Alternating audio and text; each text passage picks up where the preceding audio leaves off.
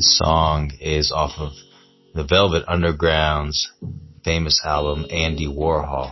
And the song is called Heroin.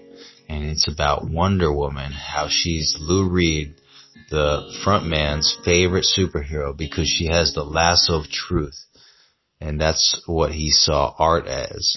He saw art as a lasso of truth, able to get people to feel their real feelings and admit their true thoughts, and to get people to dance, which he thought people were in their most vulnerable, honest, good state when they were dancing.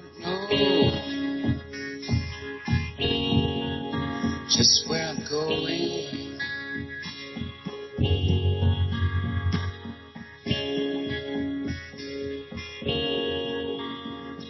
But I'm gonna try for the kingdom if I can, 'cause it makes me feel like I'm a man when I put a spike into my